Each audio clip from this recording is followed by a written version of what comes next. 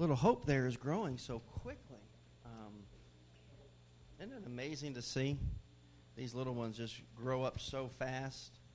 What a tremendous blessing that is. All right, well, today is our last sermon in the series called God Never Said That. And how many of us know there's a bunch of dumb things that people say that they attribute to God, but He never said that. Amen? And today we're going to talk about one that says, it doesn't matter what you believe, as long as you're sincere. So let's watch this little setup video as we think about that question. I'm just really searching right now.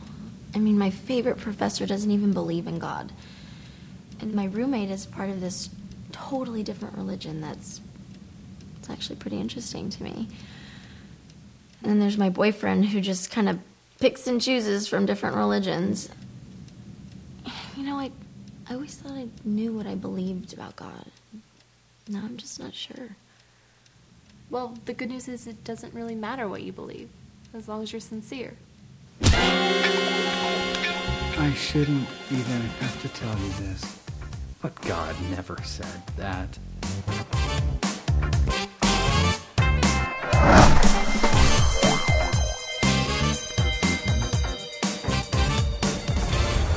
I do believe that sincerely looked like it hurt. You got one on your hair. It's hilarious. We need that angel to show up around here a little bit, don't we? God never said that, all right? Doesn't matter what you believe as long as you're sincere. And by the way, today, it's a new day, and I'm trying to get used to this, but when I was a kid, I got in trouble for writing notes in church. Well, now we don't write notes in church. We text in church. And I actually want you to do that. But not to each other. But if you want to send out a tweet or a text, you'll see it up here on the screen. Just do that hashtag God Never Said That. And if something gets said that you think people need to hear about, just hashtag it that, and we'll have that driven back to one place where we can all see it and enjoy the notes that you send in church.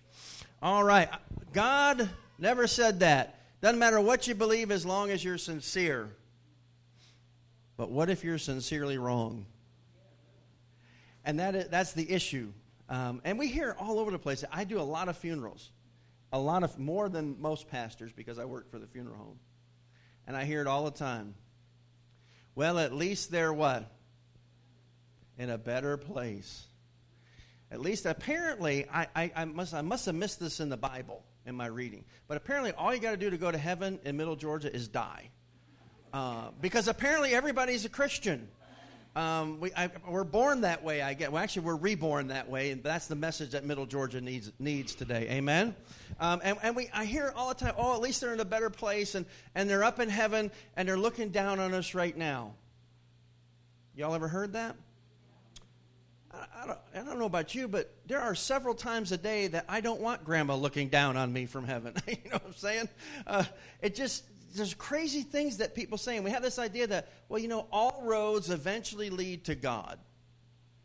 So it doesn't really matter how you get there, as long as you get on a road and you really believe it, God understands when all is said and done. And that's the thought that goes around. And otherwise, I can't. And the reason we believe that is this other thought is, I just can't believe that a loving God would ever send anybody to hell. Can't believe that a loving God would ever send anybody to hell. And, we sit here, and as you can tell the church people that have been here a long time, they're shaking their heads, I can't believe. Well, get out in the world. People actually, there's a whole new generation out there. And some of you are part of that generation. They're called the millennials. They believe that with all their heart. So what do you do with it? Well, here's the truth of the matter. There's very little controversy about God, as long as you leave the definition up to the person you're talking to. I say the definition meaning God. They have no problem with spirituality. I've got a book. I just came across it again this week in my library, and it's called The Rise of the Nones, N-O-N-E-S. And the nones is literally a group of people who are, this is the term that you'll hear, I am spiritual, but I am not religious. And they're called the nones. They don't go to church. They believe in a spirituality that they make up on their own, taking a little bit from here, a little bit from there. I'm spiritual, but I don't want the religion part of things. And nones have no problem with God, but they have a big problem with Jesus. You see, and you ever notice that? You can talk about God all day long, and people are with you. That's cool. That's God, and that's wonderful. But then you bring up the name Jesus, and all of a sudden you got problems. All of a sudden red flags are going on, and people don't like that. Now here's the truth. Almost nobody debates the existence of Jesus. Even his detractors acknowledge that he lived. Did you know that this is amazing. Did you know that there is more hard evidence? When I say hard evidence, I mean historical documentation. There is more historical documentation that Jesus walked this planet than that George Washington walked this planet. Did you know that? The existence of Yeshua from Nazareth is not up for debate. Even people who don't believe in Jesus as Savior believe in him as an historical figure. And for the most part, would you not agree with me? People loved his teaching. They still love his teaching. Most people love the major teaching of Christ, loving your neighbor as yourself, helping the poor, serving people. They love the message of forgiveness. So that they love his message. However, people choke on the exclusive claim of Jesus. That's where people get hung up. So they have no problem with the fact that he existed. They, for the most part, love his message.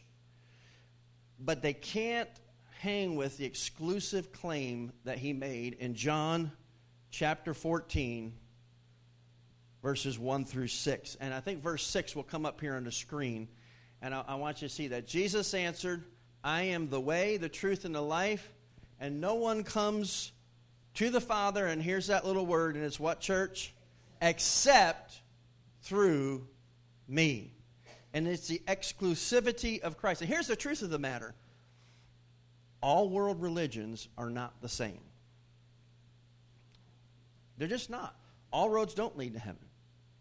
All world religions are not the same. Now, I want to say, and being intellectually honest with you, all world religions have some aspects of truth and beauty in them. But they're not the same. And I want to run through just a few with you just to help you understand. The first one is Buddhism. Buddhism. Now, you look at that picture and you would swear Buddha's Baptist. Starts with a B. He looks like a lot of deacons I know and preachers. Right? But Buddhism specifically does not believe in a God, in a personal God. There's no type of final existence, no heaven. There's just countless rebirths, reincarnation, until you finally get it right and end the cycle. Here's another one, is Hinduism. We find that oftentimes in India. Now, Hinduism does have an impersonal God. And that God is approached through a plethora of deities, statues, and idols, okay? So everything can be. I had a friend of mine that became a believer in Christ, a native of India, and he told me, he said, anything you can make your desk your idol. You could turn anything into an idol that you worship in order to get to this impersonal God. And here's the thing, with both Buddhism and Hinduism, here's some of the things. There's no offer of forgiveness. There's no offer of forgiveness or of spiritual help. You're pretty much just on your own. They don't have that idea of a forgiveness of sin, because there's really no concept of sin. And there's really no supernatural help. It's just what you do. But what they do believe in is what a lot of Christians believe in erroneously, and it's called karma. Y'all know what karma is? You can see it up there. What goes around, what? Comes around. You do bad things to people, and bad things are going to happen to you. You do good things to people, good things will happen to you. And it's just a never-ending cycle of karma. All right? All right. And here's another world. What's another world religion? Do you know what the fastest growing religion in the world is today? Islam. That's exactly right. Islam is the fastest growing religion. By the way, if you want to get a good understanding of the differences, there's only 3 religions that are what we call monotheistic. Mono meaning one, theism meaning God, that believe in one God and one God only. And they are Islam, Judaism, and Christianity. Those are the three monotheistic gods. And it just so happens that Islam today is the fastest growing religion in the world. And it's growing by the edge of the sword. And it's actually it's a fascinating religion. Of course, they worship Allah. That is their name for God. And I want to say to you that Allah and the God of Abraham, Isaac, and Jacob, two different gods. We need to know that. And this God, this Allah, there is no secondary gods. They're monotheistic. And there is a total ban on idols. So, at that point, we're still agreeing with them that there's no other gods and no idols. But here's where we differentiate. Their standing with this God is 100% dependent on their works. Okay? And again, that's just a little bit of a snippet of the different ideas. Then there's another religion, and it is becoming the predominant religion of the day, and it's been called the New Age. New Ageism, spiritualism, and that's those folks that say, you've heard it said, you probably got friends that have said it, I'm spiritual but not religious. They embrace spirituality, they reject all other forms of faith, but they pick and choose and borrow. And have you seen the bumper sticker? I meant to throw a picture of it up there that says coexist. When you see that coexist and all those symbols and things, that's the New Age movement. There's no personal God. There's just this higher consciousness, this universe or cosmos. And I've even got a nephew who constantly says his Facebook post, well, the universe was kind to me today. I'm like, no, but maybe the one who created the universe has been kind to you today. By the way, the nones would fall into this group, spiritual but not religious. Did you know, and this should be concerning to us, or at least a benchmark for us, that in the last census, they grouped these nones together as a religion, even though they would reject that. Did you know that the nones just overtook the Southern Baptists in population in the United States?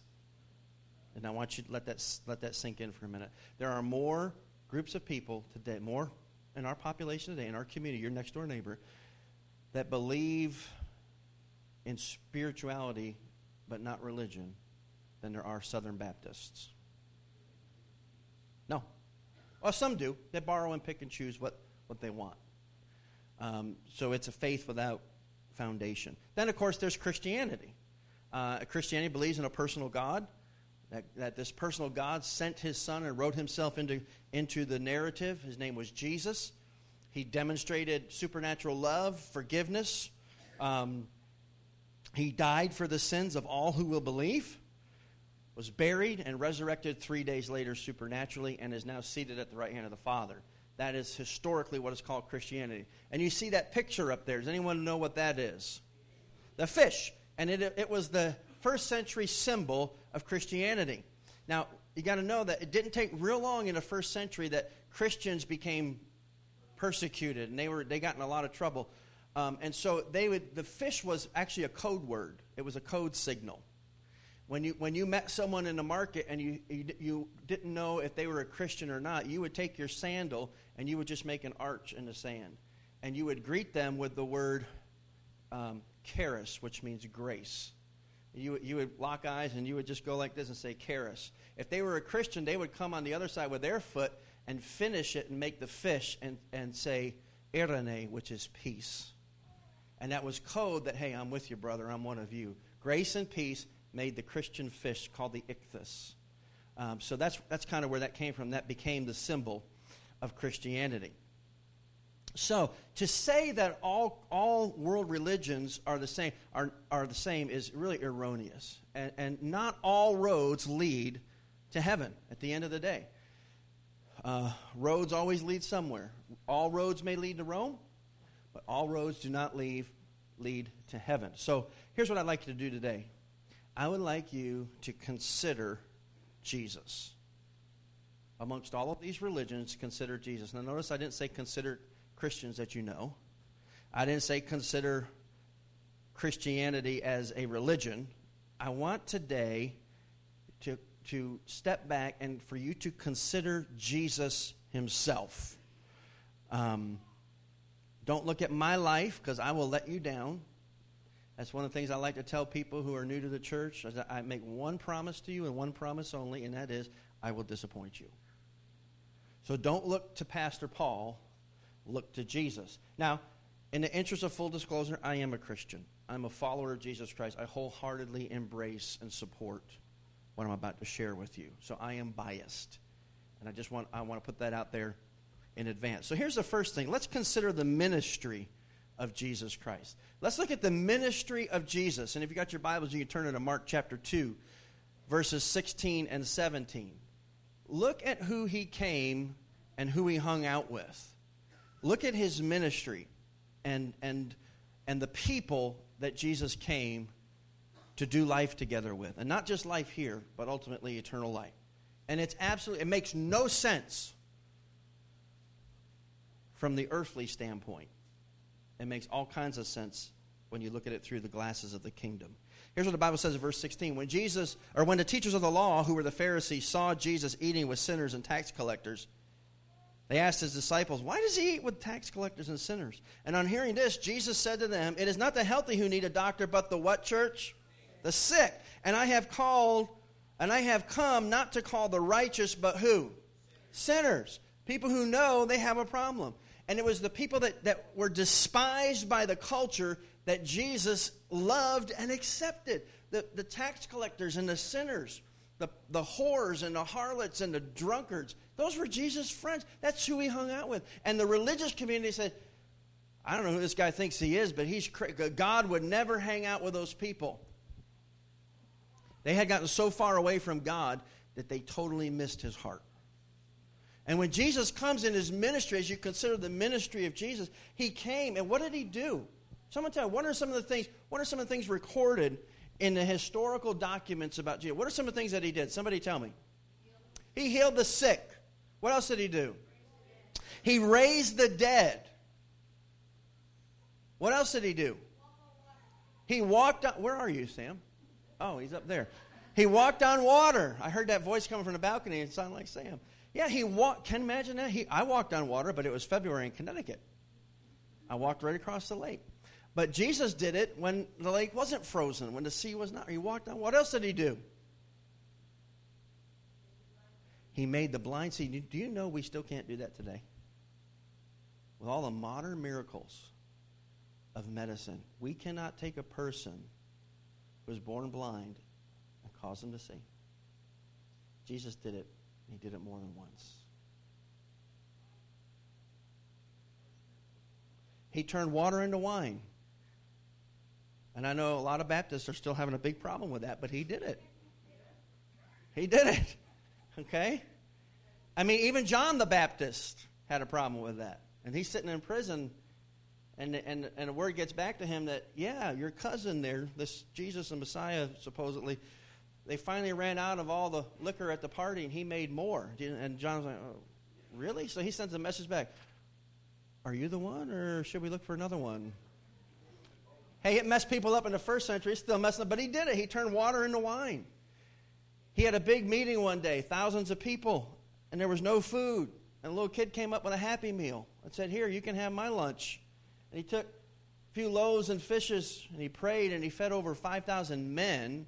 Plus you add women to that and children, you're looking at 12 to 15,000 people he fed with a Happy Meal. And they had leftovers. You could tell that wasn't a Baptist function, couldn't you? And here's the deal. At the end of the day, his critics didn't question his miracles. They just wanted him to stop. Isn't that sad? One of the accounts that blows me away. He goes over to the Gentile side of the Sea of Galilee. He gets out, and this guy comes up to him, and he's a nutcase. He's demon-possessed, crazy man. And Jesus just says, and then be gone. That's all he said, be gone. And so the demons say, "Hey, don't just send us back to the abyss, back to hell. Can we go into these pigs?" Or they herded pigs over there. He says, "Yeah, go ahead." So he goes. The demons enter the pigs, and pigs are smarter than people. They jump off the cliff into the water and kill themselves. First case of deviled ham. Come on, that was better than that, folks. Some of you will get that on the way home today. And you know what? You know what the response is? Here's this man who's been terrorizing the whole town, whose family has fallen into disrepair because they're basically homeless now because their father/husband's crazy. He comes back restored and in his right mind, and the leaders of the town come and say, look, just leave. Just leave. You messed up our business. Who cares if this guy is made whole? Whatever, but our pigs are gone. They didn't deny his miracles. They just wanted him to stop. And you know what? Some of you are miracles today. I look on this audience. I know some of you should be dead by now. No kidding, with the life that you've lived. And yet here you are. Some of you should not have a wonderful family. You should be homeless. Every one of us are miracles if we've embraced the truth of Jesus Christ. No matter who you were, you can be something different. If any man be in Christ, he's a what?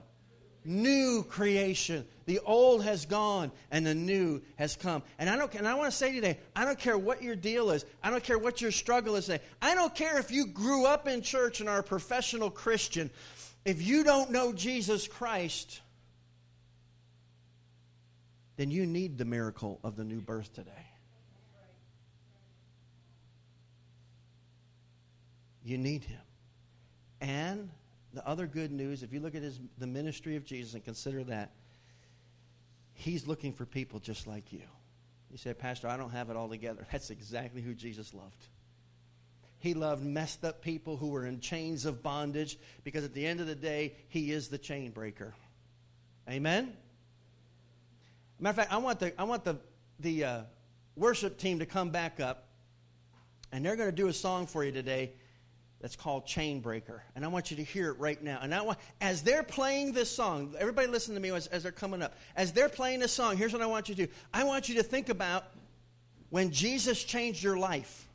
When Jesus set your chains free. And you stopped walking in bondage and you started walking in freedom. You say, Pastor, that's never happened to me. Oh, then listen to this song and know that in just a minute, I'm going to give you a chance to let that happen to you. To invite Jesus Christ to come and break the chains and set you free. Amen? All right, listen to this song as they sing today.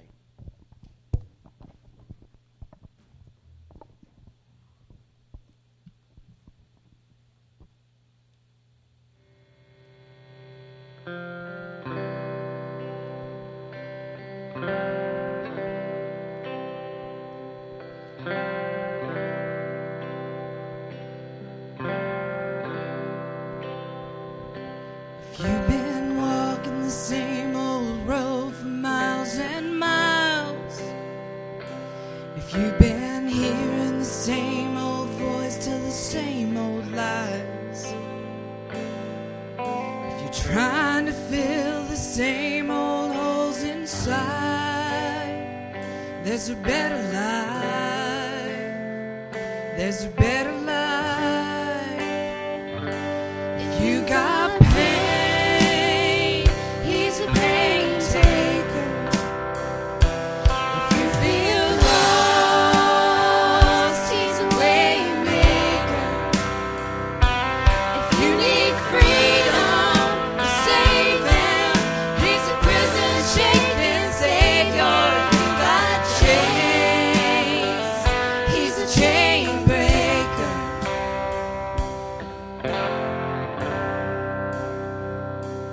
We've all searched for the light of day in the dead of night. We've all heard.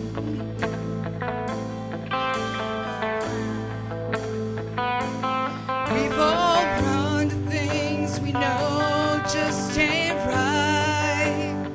And there's a better life. There's a better life. If you got pain, he's the pain taker. If you feel lost,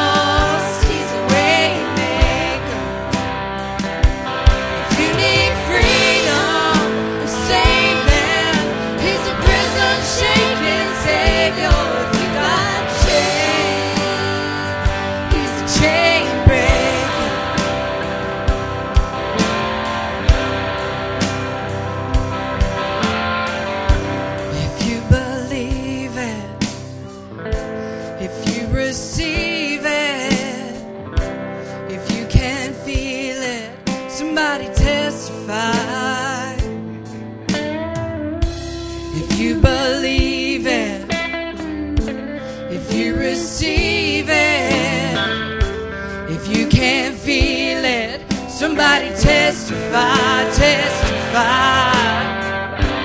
If you believe it, if you receive it, if you can't feel it, somebody testify.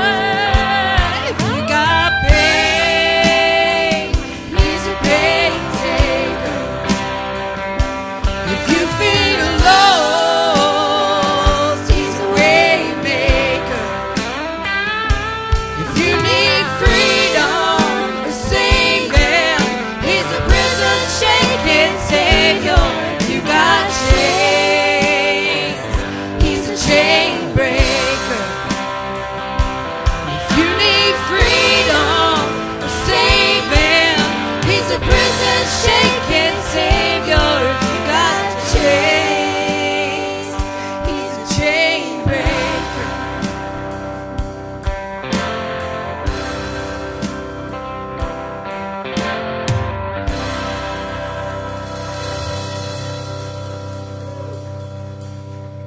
Amen. Aren't you glad we serve a God who can break any chain? Amen. If you can get yourself locked up in it, I know a God who holds. Listen to me. He holds in his hands the keys to hell, the keys to death, and the keys to the grave. Amen. And he can unlock any chain you got yourself locked up in today. And he can do that not because he's nice. He can do that not just because he's powerful. Listen to me. He can do that because he's God. Amen? So I want you to consider the ministry of Jesus Christ. He came for you. And I don't know what you say. Oh, preacher, but you don't know what I've done, and how do I know that that's going to be enough? I don't want to go through my whole life counting on this one thing and get there and all of a sudden find out I got the wrong password and that what he did wasn't enough. Well, then I want you to do something else. I want you to consider the resurrection of Jesus Christ. I want you to consider the fact that he is alive today. All those other religions we talked about, Buddha, you can go visit Buddha's grave. Confucius, you can go and visit the grave of Confucius. You can go and visit the grave of Muhammad. But I'm going to tell you what, you can go and visit the grave of Jesus, but guess what, folks? He's not there. There's an empty grave, and it makes all the difference in the world. So number 2, consider the resurrection of Jesus. Why was Jesus resurrected? Who needs resurrecting? People who have died. So Jesus what? He died. No big deal. Everybody dies. Kind of a big deal. Jesus died differently. I want you to follow this through. Why do we die? Why is there such a thing as physical death? Yeah, because the wages of sin is what, church? Death.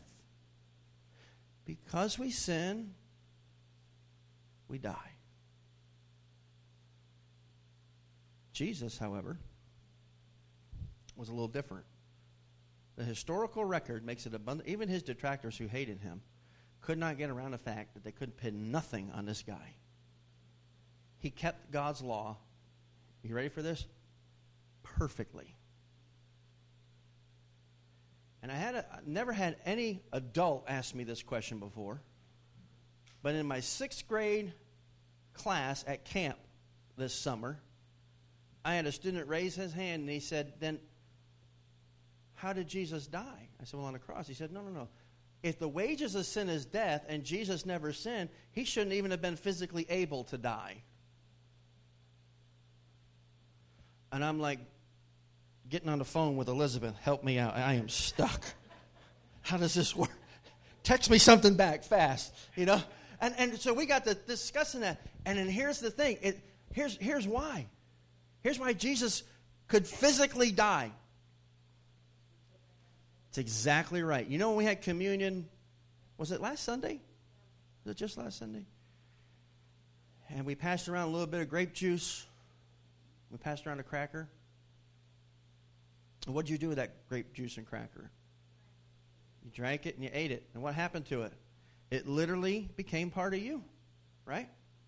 Do you know that the significance of that is not just what they represent, but it also that that grape juice and that cracker, it represents what happened on the cross. You see, because literally he identified with our sin to the point that the scriptural record says this: he who knew no sin became your sin and my sin on that cross. He so took our sin, not just, listen to me, don't miss this, not upon himself, listen to me, but what? Into himself.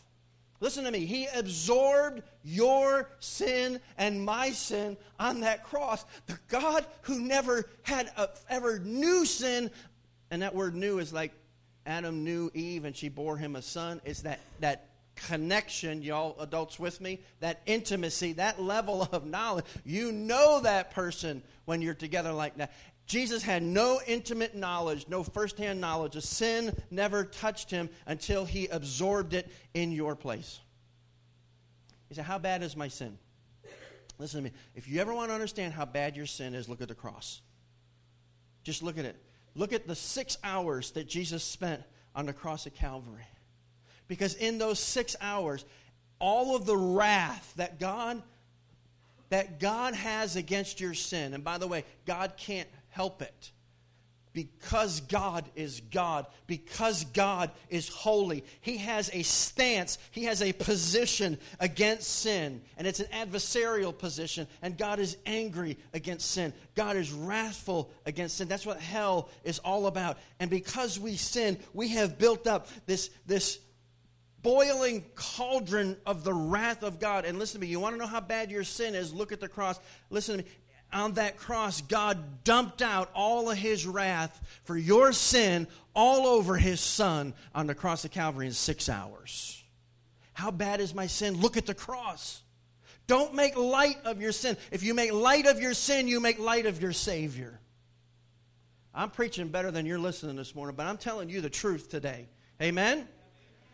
Don't make light of your sin. Own it for all the ugliness that it is, and know that as close as you can come to the reality of your sin, we'll never be able to fully understand what Jesus did on that cross.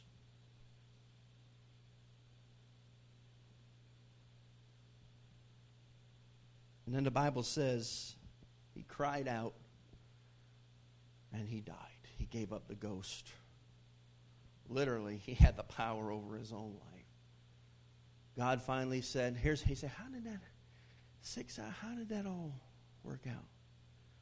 Now, I'm going to put a parenthesis here. This is Pastor Paul's very limited understanding. That's my opinion. Here's what I think happened. And I'll say it in the first person. You can hear it in the first person for yourself. That bowl, that cauldron of God's angry wrath against all the sinful, stupid things I've ever done, the last drop of it was finally poured out on the Son. And the Father said, there's nothing left. You've absorbed it all. And Jesus said, then it's done. And he dies. But not until every drop of the wrath of God is poured out into Jesus. Why? Because my sin was in him on that cross. Am I making sense to anybody this morning? And the wages of sin is what, church? It's death. And he died. And let me tell you, he was graveyard dead, as they like to say here in the South. But there was a guy standing underneath that cross, and his job was to keep any foolish person from trying to rescue the criminals. And he had a job to do. It's the Roman centurion. His job was to make sure that guy really was dead, not faking it. Because if he comes off the cross and he's still alive, the centurion dies in his place. So for the sake of job security and life security, he takes a spear and runs it up through the rib of Christ. And the Bible says blood and water flowed. And we know that he was dead because upon death, the pericardium, there's a water sac around your heart. And we know that what happens is the blood and water separate upon death. And when it said blood and water flowed, that's proof. Because they were no longer mingled, that's proof that physical death had occurred. And he was just making sure. But he also said something. after that happened because an earthquake started. And that centurion looked around, being the very immoral pagan man who believed in many, many gods, including Caesar. He looked around at what had happened, at the way this man died, and everything that had taken place, and the fact that that in the middle of the day it went black as night, and that when he died, the earthquake happened, all this stuff going on.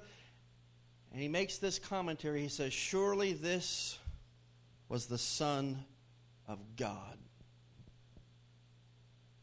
But doesn't end there, does it? They do a rush embalming job. They had to hurry because their midnight is about 6 o'clock for them. When the sun goes down, that's the starting of the new day. Okay? And the problem was it was a holy day. It was their Sabbath that was coming up. And it was a Sabbath of a holiday, not a Sabbath of a Saturday. And they could not be touching dead bodies by the time the sun goes down. So they do a rush embalming job. They just put some spices on them and they wrap them up in rags and they put them in the grave. And they begin to feast of unleavened bread.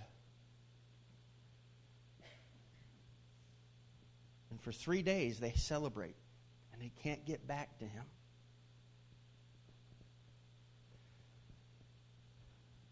That's why the Bible says early in the morning on the first day of the week.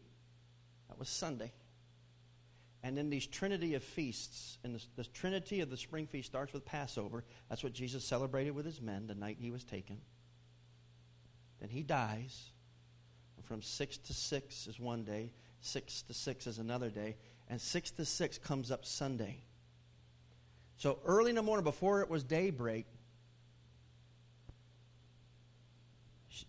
Mary's headed to the tomb. Why? She's got to finish the embalming job. They had to hurry, get him in there before it got dark. She goes to the tomb, and you know what happens? She gets there, and what does she see? The stones rolled away. And on the way there, she's talking with her girlfriends and saying, how in the world are we going to move that stone? How are we going to do that? Not to mention that Caesar, or a Pilate, put his signet seal on that stone, which says, you move it, you're dead. They had big problems, and they were worried about. You ever have big problems? You worry about, oh, God, this one's beyond God's realm. How in the world is God ever going to do this, right? Don't we do that? And that's what they were doing in their grief. And they come, and the stones rolled away. And worse yet, when they look in there, what do they discover? It's gone. Now, they weren't jumping up and down doing a happy dance. That caused their grief to be worse. Because they figure someone stole the body. And then do you remember the account? Jesus shows up. And she thinks he's the gardener. Why? She's crying. She can't see straight. She's distraught. She's thinking that her teacher's body has been stolen and she can't give him the final burial. And she is just overwhelmed. And she says, look, just tell me where you put his body and I'll take it from there. And what does he say? Mary. And she said, Rabboni. Oh.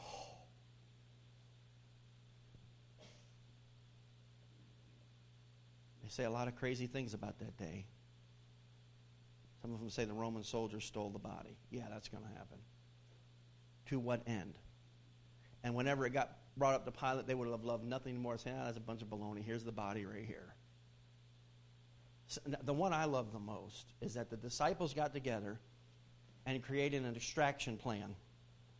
That these 11 guys who are in an upper room with the door locked, petrified, scared to death, fishermen, average Joes, created this commando plan to go and steal the body of Jesus and overcome the Roman guards and to create this myth that, oh, he resurrected.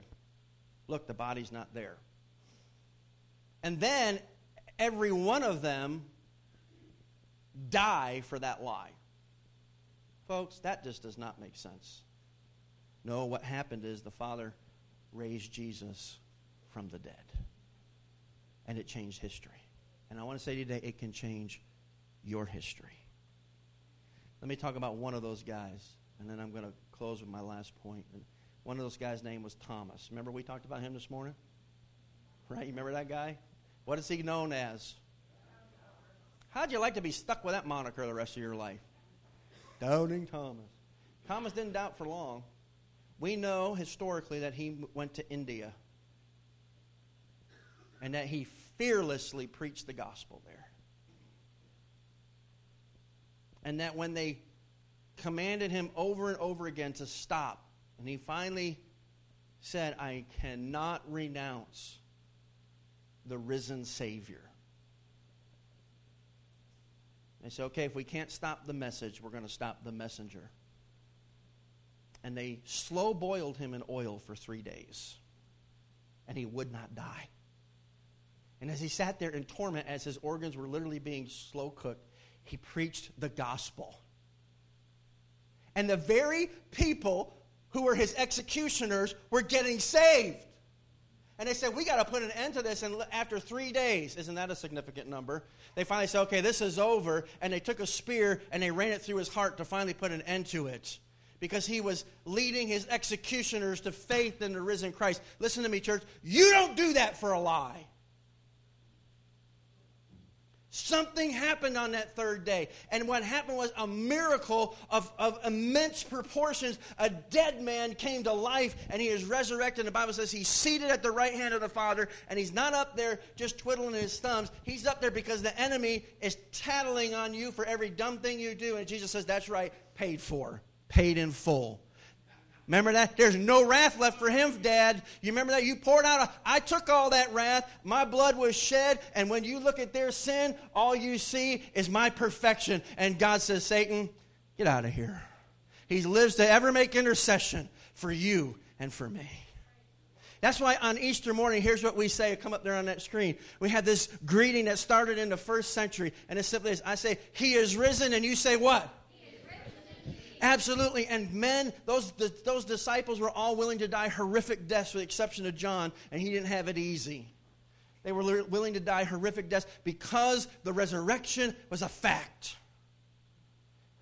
And if Jesus rose for them and forgave them, if Jesus forgave Peter, who denied him, if Jesus forgave Thomas, who doubted him, listen to me, Jesus will forgive you. The resurrection matters for you. And here's the last thing I want you to consider. This is short. I want you to consider the eternal message of Jesus. What's all that about? It's all about what I've been saying. The eternal message of Christ is simply this. He did all of that to bring glory to the Father. So what's that got to do with me? Everything. You want to know what brings the Father the greatest glory? Him rescuing you from yourself. Him forgiving your sin and bringing you in a right relationship with Him. Look what it says in Romans. That's right. That's it. Romans 3:22. It'll come up on the screen. And we are made right with God by placing our faith where? In Jesus Christ. I love this. And this is true for who, church? Everyone who believes. And look, and I love this. No matter who you are. No matter who you are.